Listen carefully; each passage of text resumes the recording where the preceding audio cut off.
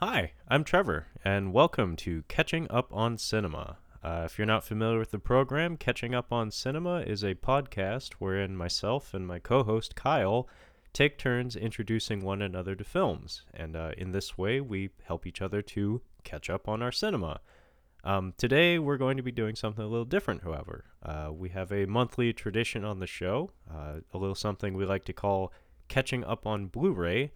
And basically, what that is basically it's an episode where we sit down, we take a look at the upcoming physical media releases for the calendar month, and we just say a little something about anything that jumps out at us. As you may have noticed, Kyle isn't present, so it's just going to be you and me today. So hopefully it's not going to be too boring. More than likely, it's going to be a little quicker than usual. Also, apologies for getting this episode out so late. But we're going to do it anyway. So, anyway, if you're not familiar with the physical media release schedule, traditionally DVDs, Blu-rays, 4Ks, they come out on Tuesdays. So I'll make sure to make note of the release date for all the movies we'll be covering today. That being said, let's get started. First thing that jumps out at me, and these would be the releases for September 3rd of 2019. Rambo from 2008 on 4K. I really enjoyed that movie. Obviously, it's being put out to promote Rambo Last Blood, which, as of recording, came out, I think, last week. I'm actually doing what I can to go out to the theater to see that, because even though I know it's not going to be great, like, just from the promotion, I know. And I can't even remember who directed it, but I can tell Rambo Last Blood is kind of a half-hearted effort. But it needs to be said, Rambo, or John Rambo, I think as it's known internationally, from 2008, it's a solid movie. It's a very different beast from any of the other Rambo movies. I mean, obviously, the thing that people remember most is the absolute brutality. Holy shit, it's a violent movie. From beginning to end, essentially. I think the opening scene is where the villagers are having to walk through the rice paddies with mines in them. But it has a layer of reality that none of the other films really have. Also, it's kind of fascinating that it takes place in Myanmar, Burma. And I guess I remember like watching some of the behind the scenes materials, but I guess the guy who played the villain in the movie was actually like an indigenous from that region, I believe. And he was actually a little concerned about the politics surrounding the movie, because apparently there were certain folks that if they caught wind of the fact that he was in that movie would probably be very upset with him and could make his life very difficult. So it was kind of fascinating to have that extra layer of detail in the story where it's like, yeah, this is a thing that, is happening, and it's happening in a part of the world that doesn't really get a lot of news coverage. So it's an attempt to make it a message film, but at the end of the day, it's just a rip roaring action adventure. Most of the action is isolated to the conclusion of the film, but there's a couple of really violent, awesome episodes that take place in the middle portion. But pretty much as soon as Rambo gets on the 50 cal, you're gonna have a good time. I already own this movie on Blu-ray. There is an extended cut, and I'm guessing that's on the 4K as well. I actually haven't looked into the details of it, because it's not a movie that I need to own more than once. So it's not anything I'm going to be picking up, but, cool that it's out on 4K. Beside that, we have Booksmart from 2019. And I like to joke whenever I see the certified fresh emblem on the cover of a DVD or a Blu-ray, just because it seems like a desperate ploy to get people to buy it, because it's like, I swear it's good. Some good people out there think it's good, so you should buy it.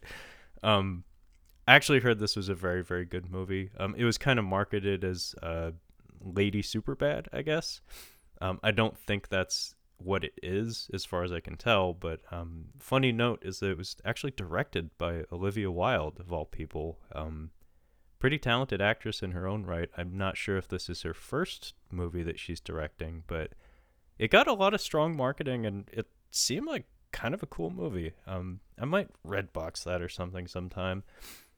Beside that, we have a movie that I'm sorry, I just cannot give any fucks about.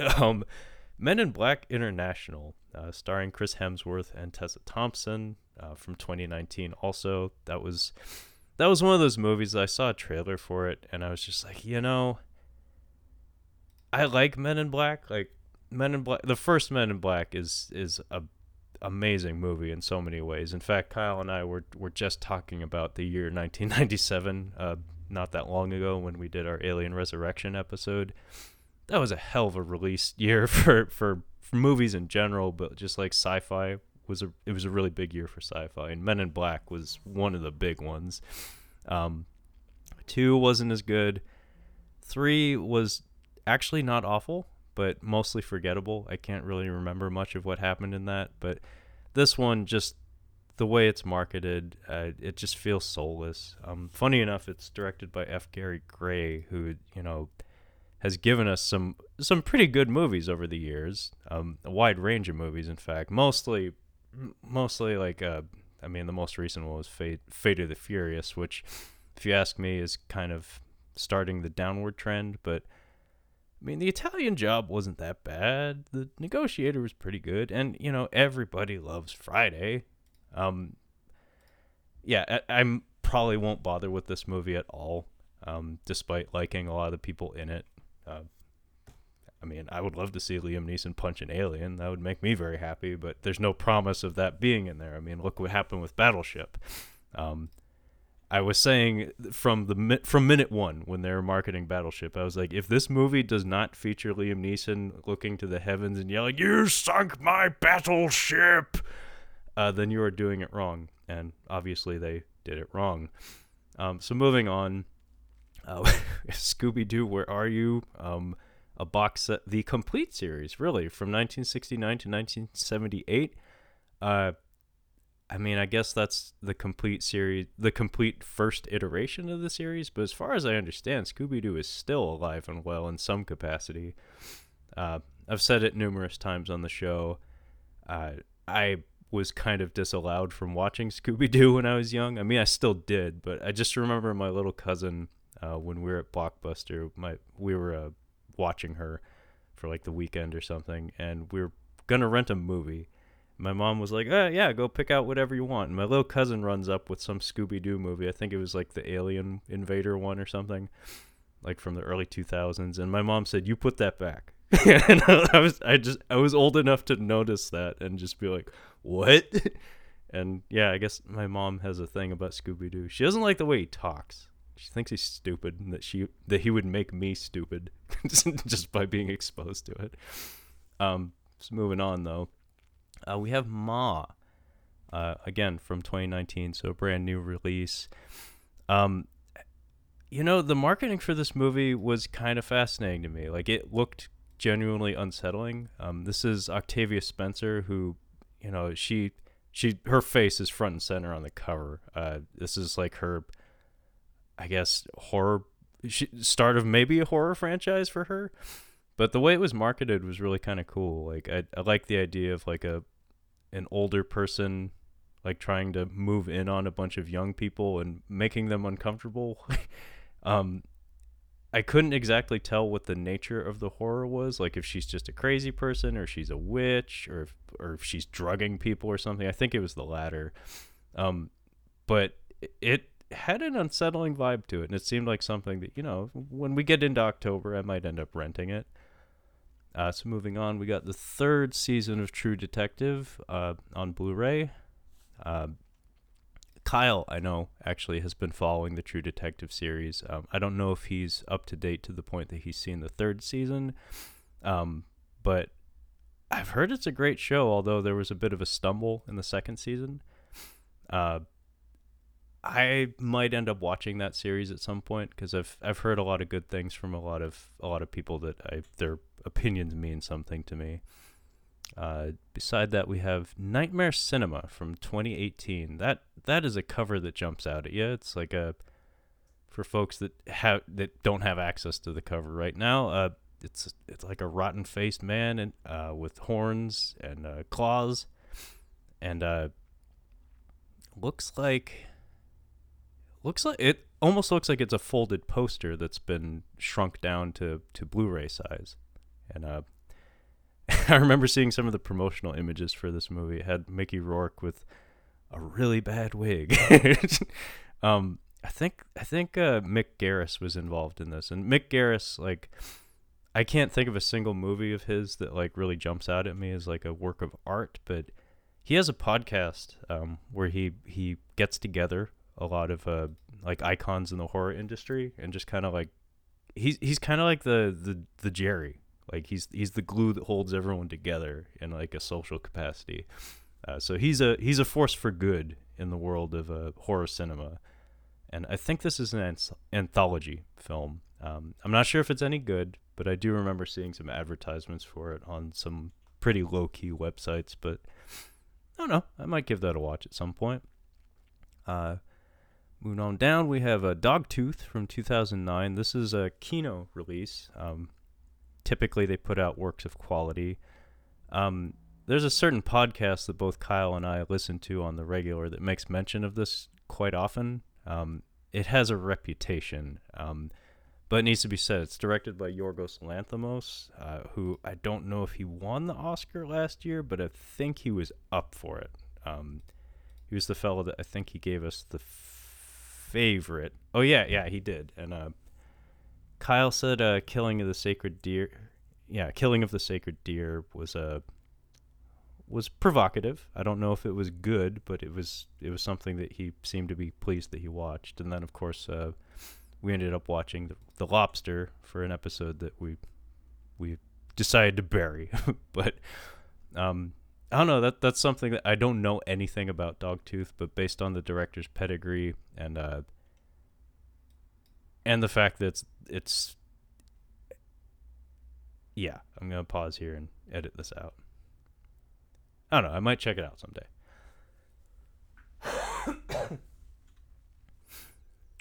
So moving on here, we got first Criterion release of the month, Fists in the Pocket.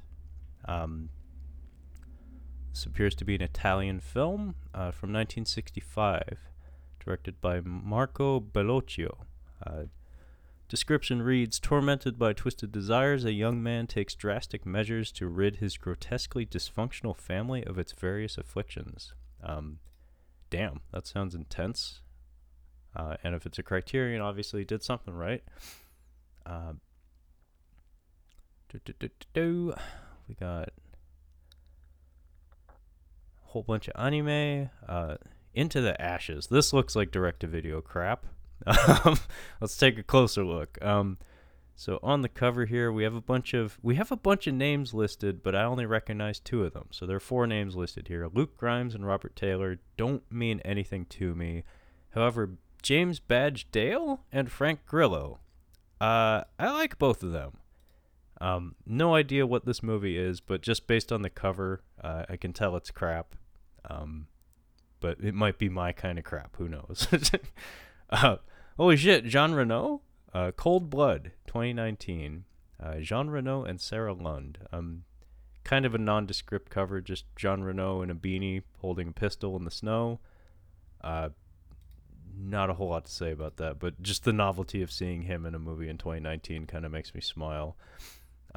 What is this? Darlin, from 2019. A film written and directed by Pollyanna McIntosh.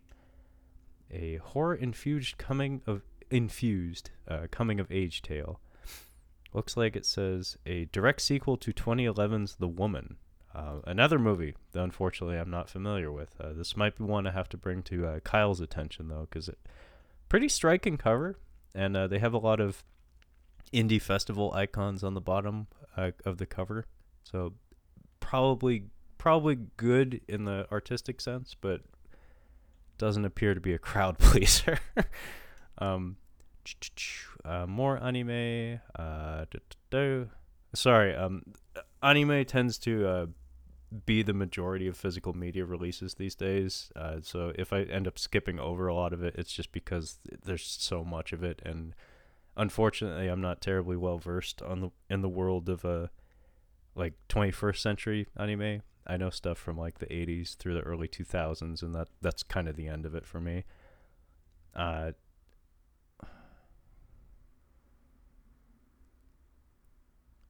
and yeah, that appears to be the end of the releases for September 3rd. So let's keep on moving down to the next week. Uh, September 10th. This is a big week for physical media releases. The biggest one, obviously, John Wick Chapter 3, Parabellum. We did a theatrical edition review for this movie, so we won't be doing any more material on it, but I was very happy with John Wick 3. The only thing that bothered me, and this is a bit of a spoiler alert, is that the plot that I have constructed in my head for, the inevitable John Wick 4 is essentially the plot I was expecting for this one. So it is a bit of like a treading water situation in terms of plot progression. But, I mean, at the end of the day, the reason why you watch these movies, at least the reason I watch them, is for just the spectacle of the action. I am a man who greatly appreciates stunt work in any capacity. I'm that guy who points to people in the background and says, "Hey, I love the way that guy took that kick," and more often than not, I know the name of that guy. Like for instance, Tiger Chen, who is by no means a household name. He shows up in John Wick 3 and gets a tasty fucking death during the knife fight sequence, and there's a running gag through the John Wick movies where it's like, not only is the director a former stunt double for Keanu Reeves, like more than half the cast, like 80% of the major players in these movies seem to be connected to Keanu in some capacity in such a way that you could assume that they're doing favors, like they're doing casting, and Keanu's like, "Oh yeah, I know a guy that he takes falls really well, so like we should put him in the scene, and then I'll stab him in the eye and buy him a motorcycle afterwards." And it's just really great seeing all these connections where it's like, oh yeah, I remember when they punched each other before, like in the first John Wick, like Daniel Bernhardt, who since that first John Wick movie has gone on to stand next to some of the biggest actors in current age cinema. This is a guy who was doing stuff that was on Mystery Science Theater. Like, he's a guy that the movies of his that I own that are on my shelf consist of like Bloodsport 2 through 4. He's not a big name, but he kicks good, and he's a stunt coordinator now. And fuck, I even saw him on the set of Creed 2 helping out with the boxing scenes. He went places, even though he's probably like 50 by now. But yeah, he was in The Matrix Reloaded as an agent, and he and Keanu in the opening of that movie had a fight scene, and then he had a fight scene with Lawrence Fishburne later on in the same movie. And then, more than a decade later, probably 2 decades later, he ends up, like a decade later, he ends up fighting Keanu again in John Wick. So these movies bring some familiar faces to the fore, and it's really great to see all these people who generally don't get that kind of exposure finally get it in some capacity. And really excited for John Wick 4 because I already have a plot in my head as to how it's going to go down. Basically, John Wick is going to make an Avengers of John Wick characters. So, like, Common's going to come back and team up with him. Ruby Rose is probably going to come back and team up with him. Yahya Ruhian and Sisep Arif Rahman, I think, the guys from the Raid movies. They didn't die at the end of John Wick 3, so obviously they'll come back on his side too, and then we'll get, the equivalent of the Avengers for John Wick. That being said, I should probably stop stroking John Wick and move on. I already bought this, by the way, a few weeks ago. The 4K, not just the Blu-ray. Moving on, though, we got Casino on 4K. I'm not sure if this is the first time it's on 4K. I assume it is. Obviously, this is a Martin Scorsese classic, although not the most classic of Scorsese classics, to be honest. I've always had some problems with this movie, mostly due to the Sharon Stone and Robert De Niro bits. Holy shit, the the family drama aspect of the story gets really uncomfortable and stays uncomfortable for what, like 3 hours.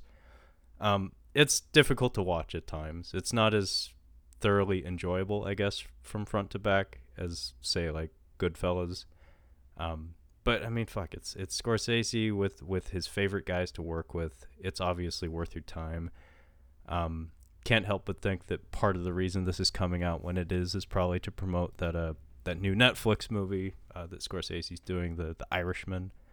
But yeah, this is not something I'll probably end up owning. But you know, Scorsese movies, despite being very long, are immensely watchable, and I would count Casino among his most watchable movies.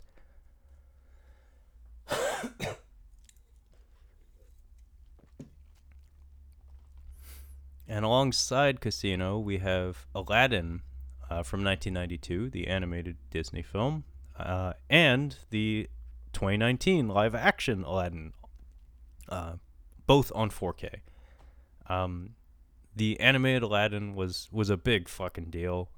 Obviously, I enjoyed it. If Kyle was here, he'd probably have a lot to say about Robin Williams' inclusion in that film. Kind of pivotal moment in a lot of our childhoods and a lot of our relative age group. I actually haven't seen the 2019 Aladdin, nor do I really plan on seeing it. I know it's directed by Guy Ritchie, who some people are really high on. Like, I haven't seen enough of his movies to really know if I really like his style or not. But he was kind of an unconventional choice. Yeah, it's not something I'll probably bother with, but it is what it is. Every generation needs its thing, and I guess the live action Disney movies are the current thing. Along with that, though, we have the Shaun of the Dead, Hot Fuzz, and The World's End trilogy, all on 4K. So this would be the Cornetto trilogy. I have seen exactly one of these movies. These would all be directed by Edgar Wright, of course. And the only one I've seen is Hot Fuzz, and I think Kyle would very much like for me to catch up on the other two, because I know he enjoys Shaun of the Dead big time. But I was really happy with Hot Fuzz. I really enjoyed it. So maybe I'll get around to watching the other two at some point. Additionally, we have Ratatouille coming out on 4K, as well as Finding Dory and Finding Nemo. Disney's cranking them out, I guess. But sandwiched between all that, we have Jim Jarmusch's The Dead Don't Die from 2019. And just taking a glance at the cover for this, you can tell the tone is a little difficult to pin down. It has a very friendly font to it, but I mean, it has a rotting zombie hand coming out of the ground in the center of the frame. So it's like, is this going to be a fun zombie movie? And even the tagline, the greatest zombie cast ever disassembled. It's like, I really don't know what to make of that. And even the marketing for the movie kind of had a funky vibe to it. Jim Jarmusch is a director I'm not terribly well versed in, but I know he's very well respected, though. Funny enough, the movie that Kyle always cites as like the movie he knows best of his filmography is Coffee and Cigarettes, which does not seem like a starting point for somebody who would go on to do a goofy zombie movie. Also, there's a movie from the mid-'90s called Dead Man, starring Johnny Depp, that I've been trying to get Kyle to watch for a long time. I haven't seen it, but Kyle told me a story a long time ago about like a friend of his had a poster for it, and I know the poster, like I know the cover of that movie, and it's very striking. And again, Jim Jarmusch is one of those directors that the name means something. I don't know what that something is, but perhaps someday I'll take a deep dive into his filmography and actually find out. Moving on, we got Lock Up, Sylvester Stallone from 1989. This is not one of his movies I have seen, but this is kind of when his career was starting to get kind of rough around the edges. The hits weren't exactly coming on the regular. Who directed this? Because unfortunately, there's a thing with a lot of Stallone's movies from the 80s, and even the late 70s, to be honest. where the man just could not get out of his own way.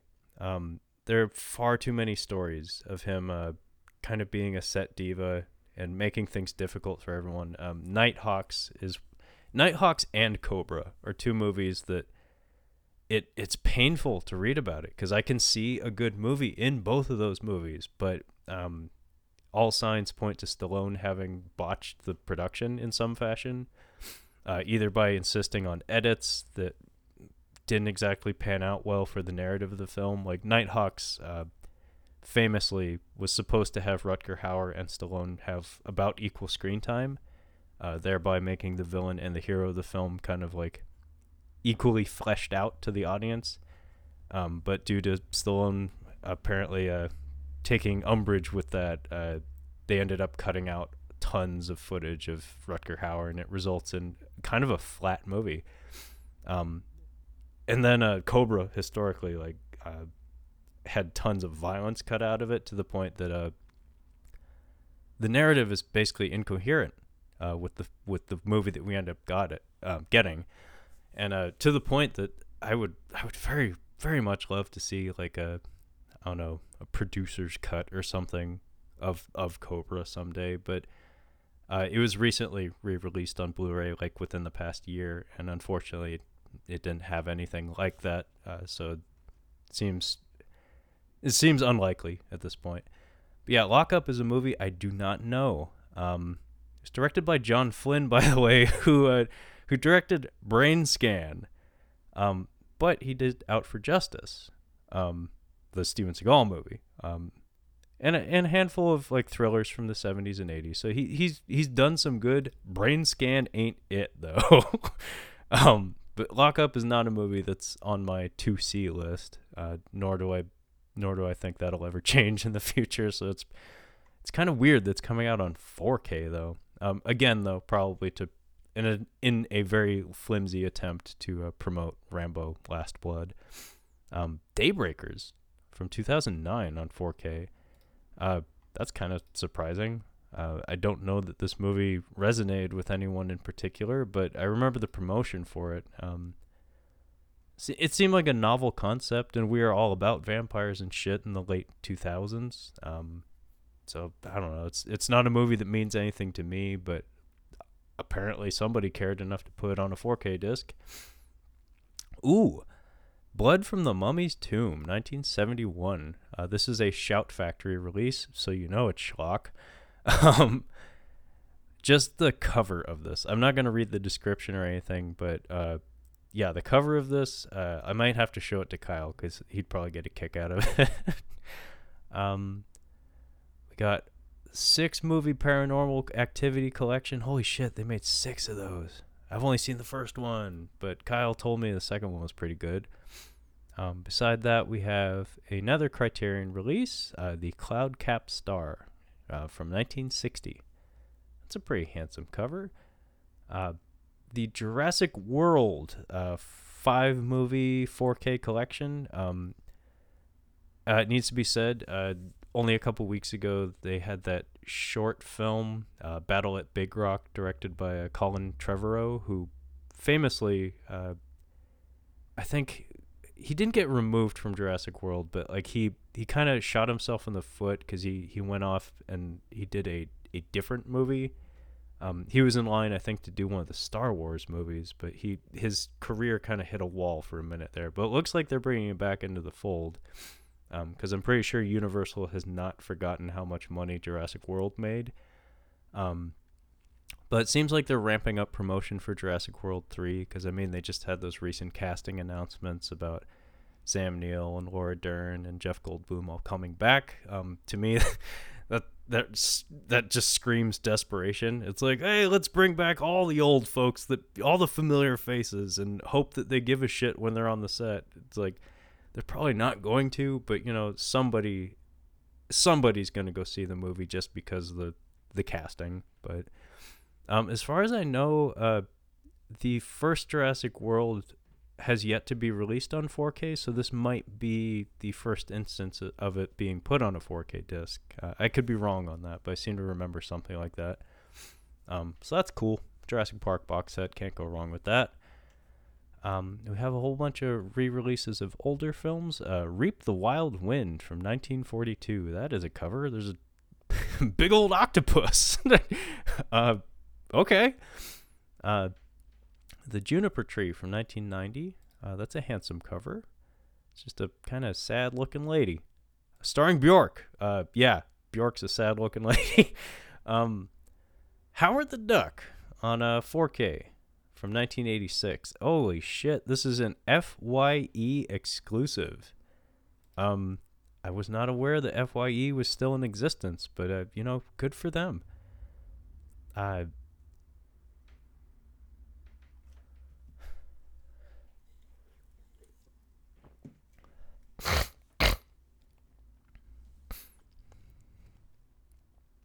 Oh, and we also have King Kong vs. Godzilla from 1962.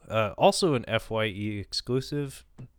Based on the cover art for this, I can assume that this is the same disc that was printed like 5-6 years ago. I don't know why you would waste your money with this. As far as the previous iteration of this disc was exclusively the American cut of the movie. Which, like the first Godzilla movie, has a bunch of additional scenes with white people, white American actors, and is exclusively dubbed. So there's no subtitled version on the disc that you can get now.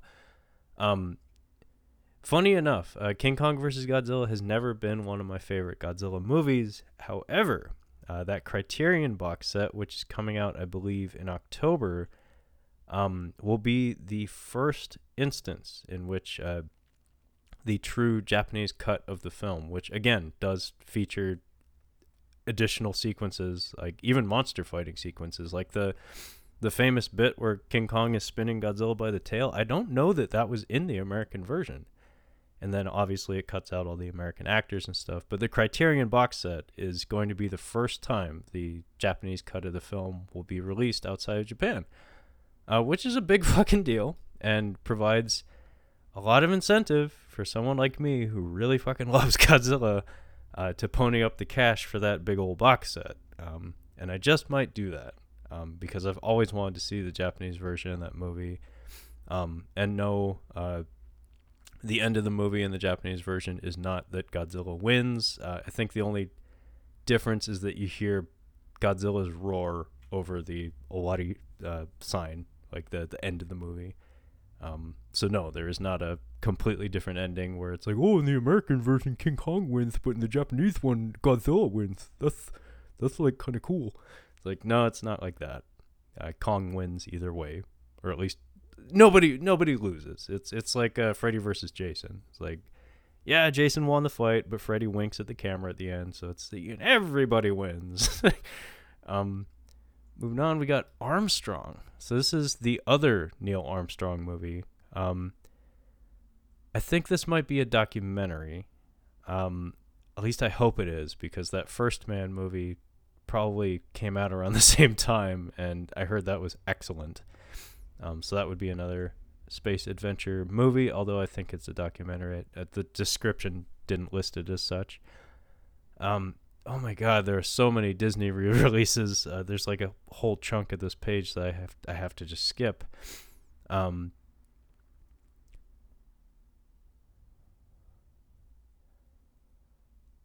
then the rest of the releases for September 10th, I believe, are just nothing but re-releases of stuff that's already been out, like even random shit like The Great Wall from 2016. What is this? Arctic from 2019. Holy shit, this looks like it was printed in someone's garage. That cover art is pixelated to the extreme. Wow. Arctic 2019, directed by Tom Bocci Skowronski. Description: a comic book obsessed serial killer teaches his son how to get away with a series of brutal murders until the boy befriends a mysterious man who threatens to expose everything. This looks like an indie, like not indie as in like classy indie, but just like a movie made with financing from the locals, like just like neighbors, friends, and family. 78 minutes. Damn. Kyle would be happy with that. Kyle likes him a breezy film. He can't stand overly long films. So let's bounce on down to September 17th. And first big release we got is X-Men Dark Phoenix on 4K. That's funny. They restored the X-Men to the title. The theatrical promotion and the theatrical cut of the film had the title as just Dark Phoenix. I always thought that was really strange. I don't know if that had anything to do with the Disney deal or anything, but I always thought it was really strange that the movie was actually just titled Dark Phoenix. That seemed like a big gamble. It's like, don't you want to flex the X-Men branding? Like, if I was marketing this film, obviously I'd want to make it known this is an X-Men movie, because obviously that's a brand that people can latch on to. I rented this movie pretty much like a week after it came out on physical media. I didn't think it was that bad, to be honest. It has a very bad reputation. It got some pretty awful reviews. I thought it was quite a bit better than Apocalypse, but that's not saying anything. But yeah, I thought it was like the best phrase I heard to describe it is it's tonally consistent. It's the dark, depressing X-Men movie, and they kind of do a good job of committing to that. It's admirable in a lot of ways, because that's not something you see in superhero movies all that often. Because sometimes I'm critical of like Marvel movies for trying to be everything to everyone, like within a 2-hour runtime. But this one was like, no, it's like, this is the story we're telling, and we're gonna go through with it. And it needs to be said that train sequence at the end is quite good. It does feel like it belongs in a different movie, because it does kind of come out of nowhere, and apparently it was all reshoots, because apparently the conclusion of the film was actually supposed to take place in space. But for reshoots, it looks pretty fucking good. You can tell they brought in some good choreographers. The set feels very claustrophobic, but they made very good use of the characters and their abilities, and they even do some like pro wrestling style, like on the fly storytelling with the physicality of the performances. In theory, I liked what they were trying to do with Nightcrawler, but in execution, man, I don't know if that kid like didn't attend rehearsals or whatever, but he was stiff as fuck. Like, he was not selling the moves. They really needed to have a double for him, just do everything. Because there's a couple of sequences in there where it's just like, you're supposed to be like an acrobat, right? And he's like barely bending his spine. It's like, come on, man. Like, you can't be that stiff. You're young. At least I think you're young. But yeah, I thought Dark Phoenix wasn't that bad. In fact, I would, I feel like if you're at all attached to the X-Men franchise, like if you've been following the movies, there's no reason why you shouldn't watch it. It's a good time. Beside that, we have all the Batman movies on 4K. They've been labeling 2019 like 80 years of Batman. So Warner Brothers and DC have really been pushing that. In fact, I skipped over a box set earlier on the release calendar. There was just a big box of Batman. And now that Joker movie's coming out in October, so the train keeps rolling, I guess. Moving on down, we got The Hills Have Eyes Part 2 from 1985. That would be an Arrow release. I have not seen the original Hills Have Eyes. I think I saw the first remake, and it was largely forgettable. But first movie, at least, is kind of a classic of the genre. Something I might end up watching at some point. Beside that, we have a Criterion release of John Waters' Polyester. I've heard good things about this, and John Waters is a director that comes up in conversation a lot between Kyle and I.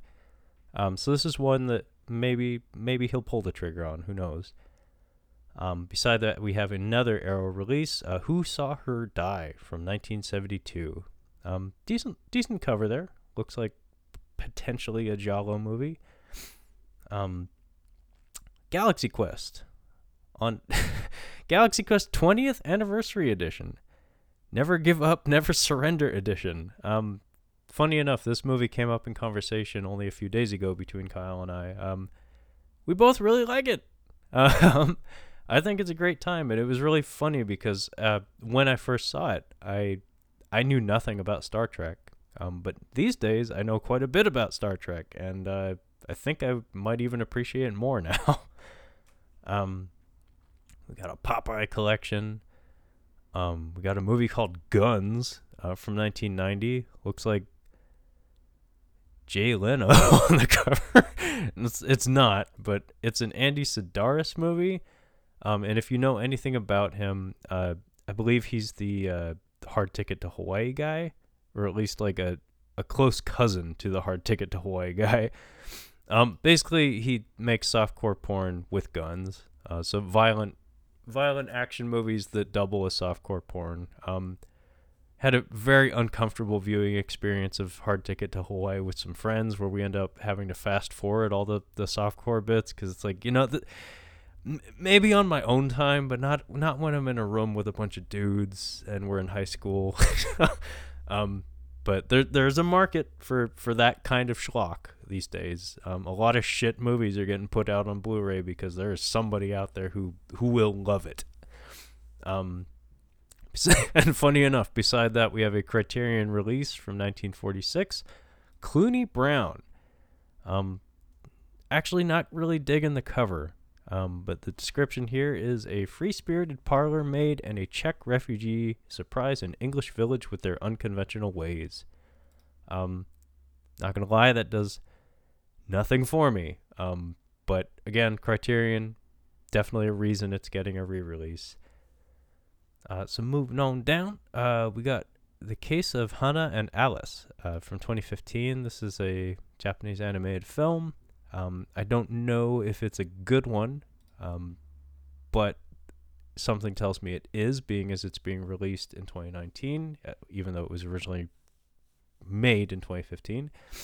The Velocipaster from 2018. This is one of those movies that every online critic was, lined up around the block to make a review for, like, the instant it came out. Because if you look at the cover and you read the title, it's like, yeah, this has like a Sharknado vibe to it. So, like, all the internet critics out there are always on the hunt for the next great bad movie. I don't believe this is it, but I'm sure a lot of people saw it at the Redbox and rented it just for the quote-unquote lols.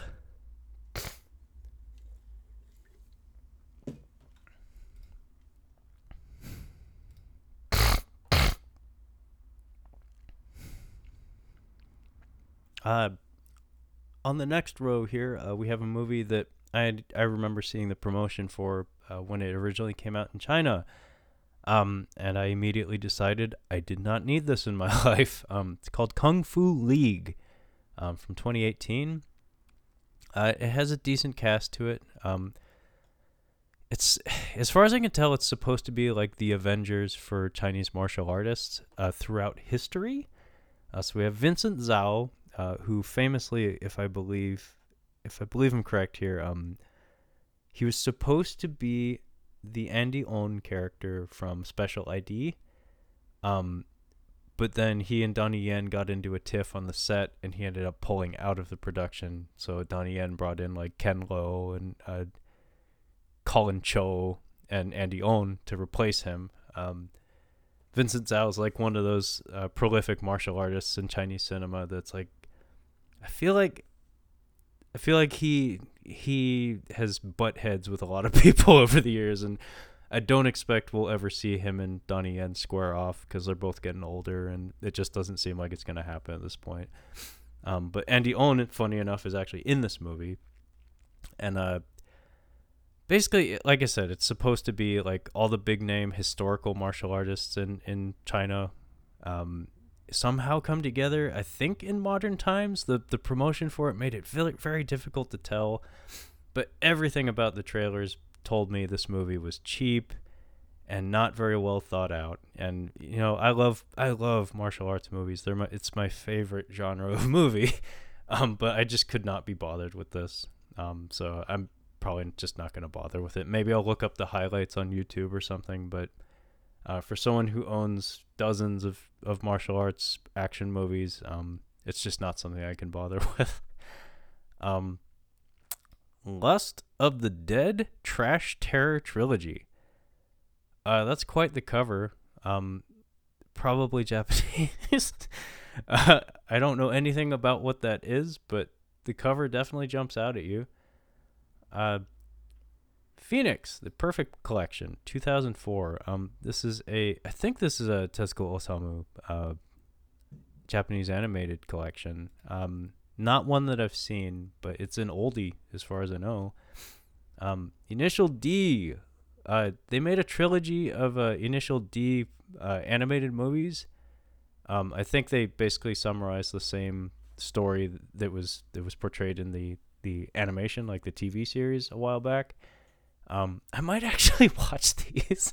I'm actually a fan of the Berserk Golden Age arc movies.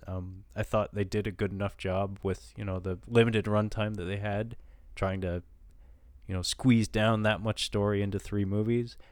And Initial D is not an anime that I watched, but that arcade game, I watched my friends play that like every fucking weekend for years. And the soundtrack, the Eurobeat music, it's been on every MP3 player and every iPod, every phone that I've had. So Initial D has been like a massive influence on me as a person without me ever having experienced it firsthand. So maybe these movies will be how I go about actually checking it out. Above the Shadows from 2019. I think I saw this available on like Amazon Prime or something, and I saw the tiny thumbnail for it, and my first reaction was, is that Jim Gaffigan? And it was. That is Jim Gaffigan. It's like, and Tito Ortiz and Megan Fox in some sort of supernatural MMA drama. I can't make heads or tails of that, but just the fact that I saw Jim Gaffigan on the cover for this, I was like, what the fuck is this? Obviously I'm not going to watch it, but it caught my eye. To Hell and Back, the Kane Hodder story? Holy shit. So this is a Blu-ray. It's a documentary.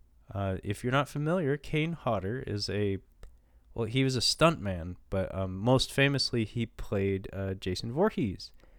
I think from, I want to say the 7th one onward. He's famous for being like the best Jason. He actually like has an acting method that he brings to the table when he's playing a pissed off fucker in a mask. Famously, Kane Hodder was immolated, I think, on the set of a production. He was horribly burned from like head to toe. So apparently he has a pretty cool life story, and it's one that I would very much like to experience. So this documentary from 2017, I will very likely check this out. That's cool. I'm just glad that exists. Moving on down, though, I think that's it for that week's releases. So let's move on to September. Well, just before we get to September 24th, I would very much like to point out that Gunsmith Cats is getting a box set, so the entire OVA collection in one box, on September 23rd. That's worth your money, for sure. I think that is it's a Anime Ego production. These folks, every disc that they print is kind of a work of art. Like they love their products. And I'm sure there's all sorts of goodies that get put in the box too. I'm getting that. I'm surprised I haven't gotten it already. But the actual release date for that week is September 24th. Oddly enough, the first one that jumps out at me is Stephen King's The Stand from 1994. So this would be the TV miniseries. I think it was a 2-parter. The only person I remember in it was Rob Lowe. I saw this. I mean, I had a childhood. I watched all the Stephen King shit. And The Stand was one of those things that I remember my mom telling me that, that wasn't bad, but that wasn't the book. And and I remember trying to read that gigantic fucking book when I was young, and I just never finished it. Um, but like almost every Stephen King story, the opening of it, the Captain Trips chunk of it, where the humanity is wiped out essentially by a virus, that was really fucking good. Um, so I've never actually read the book front to back. I think I got a good quarter of the way in before I gave up when I was young, but I know we're taking another stab at The Stand. I can't remember if it's going to be a series or a series of movies, but I know it's in production currently. And obviously Stephen King is very much in vogue with the success of like shit like Stranger Things and now the It movies. Stephen King's hotter, like as hot as he's ever been. It's kind of amazing, but yeah, everything old is new again. Beside that, we have a collector's edition of John Carpenter's Vampires from 1998. I saw that when it first came out, and I mostly forgot it. Mostly, I just remember Daniel Baldwin looking very greasy and tired, and James Woods being an asshole, obviously. And I seem to remember there being kind of a cool trick they'd do where they'd like corner vampires in houses and then like shoot a stake harpoon into them and then drag them via like a winch out into the sunlight to kill them. And I was like, that's kind of cool. And also the sequel stars John Bon Jovi, if I remember right. Not one of John Carpenter's most loved movies for sure. The 90s were not terribly kind to him as far as I remember, but I would rewatch that. There are other movies in his filmography I'd be more eager to see. Highest on my list right now is Prince of Darkness. I've never seen it, and I need to see it. But yeah, Vampires I'd watch again. I wouldn't buy it though. Beside that, we have the 2019 Child's Play, starring Aubrey Plaza and famously Mark Hamill as the voice of the Chucky doll. This looked really bad. The trailers for it looked really bad to me. I really hated the idea of the Chucky doll having like like Google Home powers, basically, like having dominion over other like electronic equipment and stuff. Like that just sounds like an extra layer to things that we really don't need. Why can't it just be fucking voodoo, man? Why can't we just have fucking voodoo? Child's Play is a series that doesn't mean a whole lot to me. I like the first two. The first one it's grim and gritty in kind of the same way that like the Candyman is. Where the thing that always jumped out at me about Candyman was that neighborhood, like that apartment complex, that tenement building, always seemed scarier than the Candyman himself. And that was really striking. It's like, holy shit, like this is a movie about a supernatural slasher type character, and yet somehow just the environment, like the everyday environment that this story takes place in is more terrifying than that character.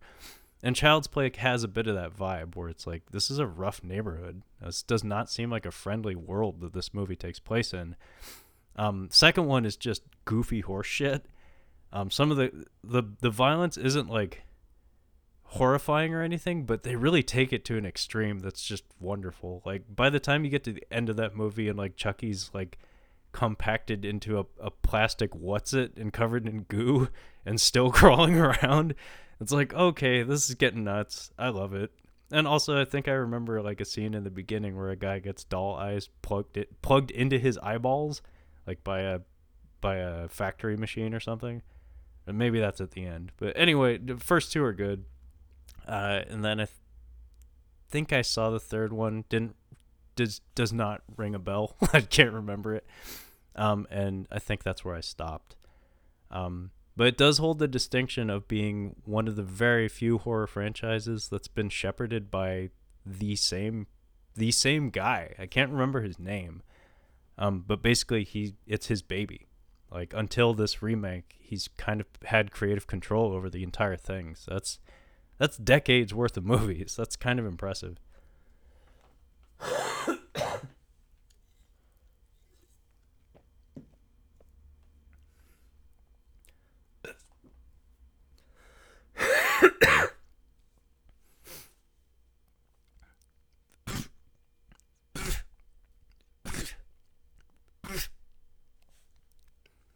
And besides Child's Play 2019, we have a Criterion release from 1928 called The Circus. It's a Charlie Chaplin film.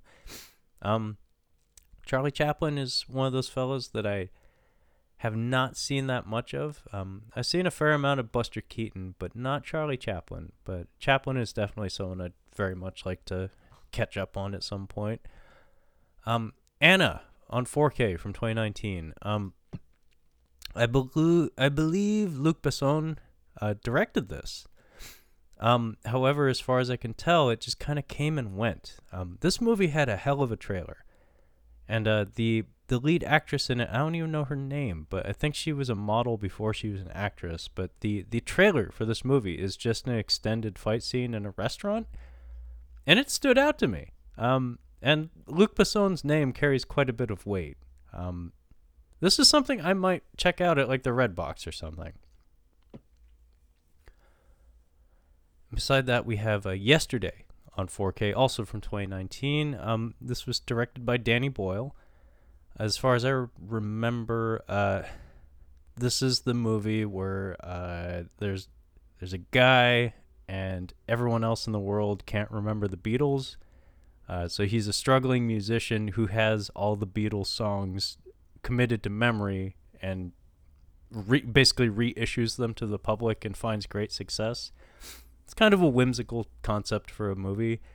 Unfortunately, I'm not a huge fan of the Beatles, and whimsical isn't usually a reason why I watch a lot of movies, so this isn't really in my wheelhouse, but I'm sure it's like a perfect movie, or I feel like it would make a very good date movie.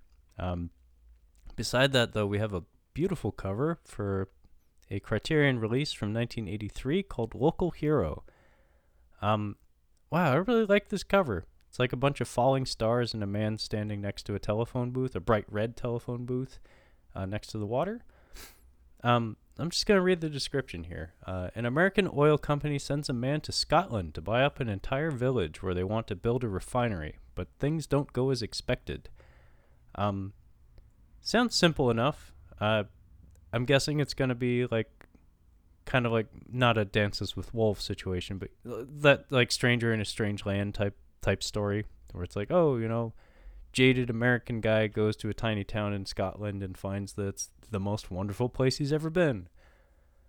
Holy shit, another good cover. The Vineyard from 1989. Writer, director, starring James Hong, as in Seinfeld, as in Lopan. And this is an amazing cover. I'm going to have to tell Kyle about this because he wrote and directed and starred in this. That's amazing. Check it out, folks. The Vineyard, 1989. James Hong. I'm going to have to remember that. We have a 20th anniversary edition of Sleepy Hollow. Again, something Kyle might want to know about because I know he has an appreciation for that particular Tim Burton movie. Maleficent on 4K. Wasn't a huge fan of that movie. It's a very strange movie in a lot of ways. It's very layered. I'm guessing the timing of this is meant to do a little something to promote the sequel to Maleficent that I know is in production right now. I think a teaser came out very recently. Another good cover, Beyond Evil, 1980. Quite good cover. It's painterly. But moving on down, we got Major League 2 from 1994. I like the Major League movies. They're fun. And I'm not even a huge baseball fan. I just like those movies. Hellraiser, an Arrow release. Hellraiser, Clive Barker's Hellraiser from 1987. I think the documentary is called Leviathan Wakes. It's funny. I've only seen the first half. The documentary is supposed to cover Hellraiser 1 and 2. And, oh, hey, wouldn't you know it, the same day, Hellraiser 2, Hellbound, from 1988, also an Arrow release, is also coming out. Yeah, the documentary Leviathan Wakes is supposed to cover both Hellraiser 1 and 2. Unfortunately, I've only seen half of it. And a lot of the stuff I was more interested in hearing about concerned the second film. And for some reason, I could only find half the documentary. I'm actually going to check real quick to see if the documentary is on either of these discs. Shit, they don't have the details listed just yet. But I don't know that I'd want to own any of the Hellraiser movies. Just like the Child's Play movies, I only really like the first two. Although the fourth one, I think, the one that takes place on the space station and in the past, that was kind of cool. But yeah, I only really like the first two. But moreover, I was just more interested in the documentary than the movies themselves. We also have a bunch of re-releases. Action Jackson, starring Carl Weathers from 1988. I already own mine, but this is apparently a reprinting of it on Blu-ray. So that's cool. That's a movie more people ought to see. Major League Back to the Minors. I think that's where we all stopped caring. Multiple Crocodile movies. Killer Crocodile, 1989 to 1990, and an alternate cover for Killer Crocodile from 1989.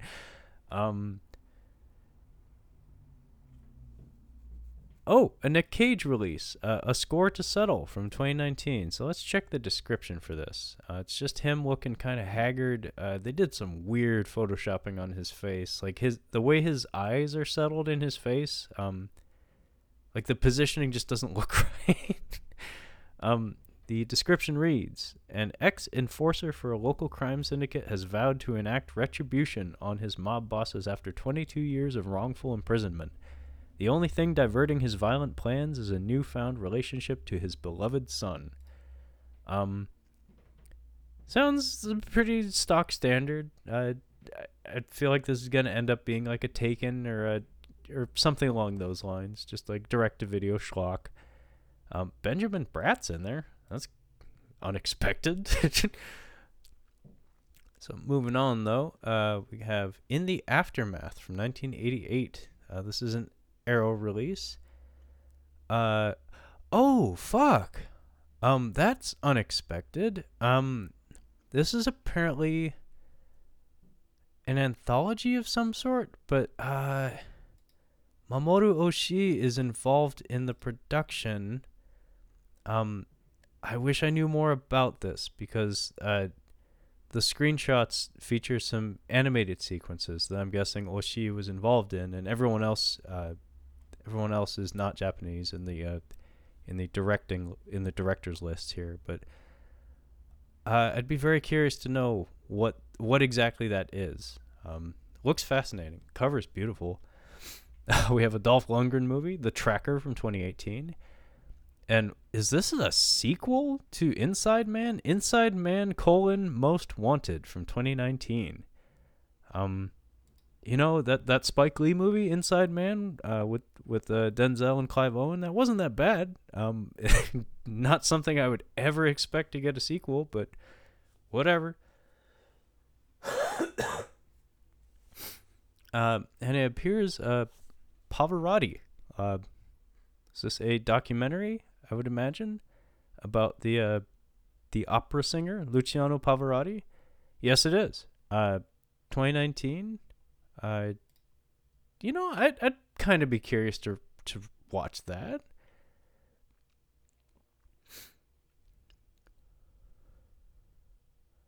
Okay, based on the cover of this, I need to know what this is. Madness in the Method, 2019. Jason Mewes, attempting method acting in order to gain more respect for himself in Hollywood, slowly descends into madness. Starring Jason Mewes, Kevin Smith, Gina Carano, Vinnie Jones, and Danny Trejo. What is this? I mean, I know they're in the middle of making a new Jay and Silent Bob movie, but I'm sorry, that is not how you promote that. What else we got here? That Jason Mewes movie might be the last of it, because the rest of it's just anime and a bunch of re-releases and direct-to-video schlock. So yeah, I think I'm going to call it good. for September 2019. So let's in summary. Are there any movies in here that I'm actually going to put down money on? Well, there's a few that I already have. John Wick 3, I bought on the release day. Lock Up, I considered. X-Men Dark Phoenix, I rented, so I don't think I'm ever going to own that, but, you know, it got a couple bucks out of me. The Initial D trilogy, I might check that out. I don't think I need to bother with The Stand. Anna, I think I will rent, so that's another couple bucks there. The Vineyard, from written and directed and starring James Hong. I'm not sure if I'm gonna buy that. I might, but I need to see that. I need to know what that is. Why he picked that as a movie he needed to both write, direct, and star in. I gots to know. That being said, thank you for joining me. It's unfortunate that Kyle wasn't able to be here, but thank you for joining me as we caught up on Blu-ray for the month of September in 2019. Tune in next time, where hopefully Kyle will be there and we can actually have a conversation.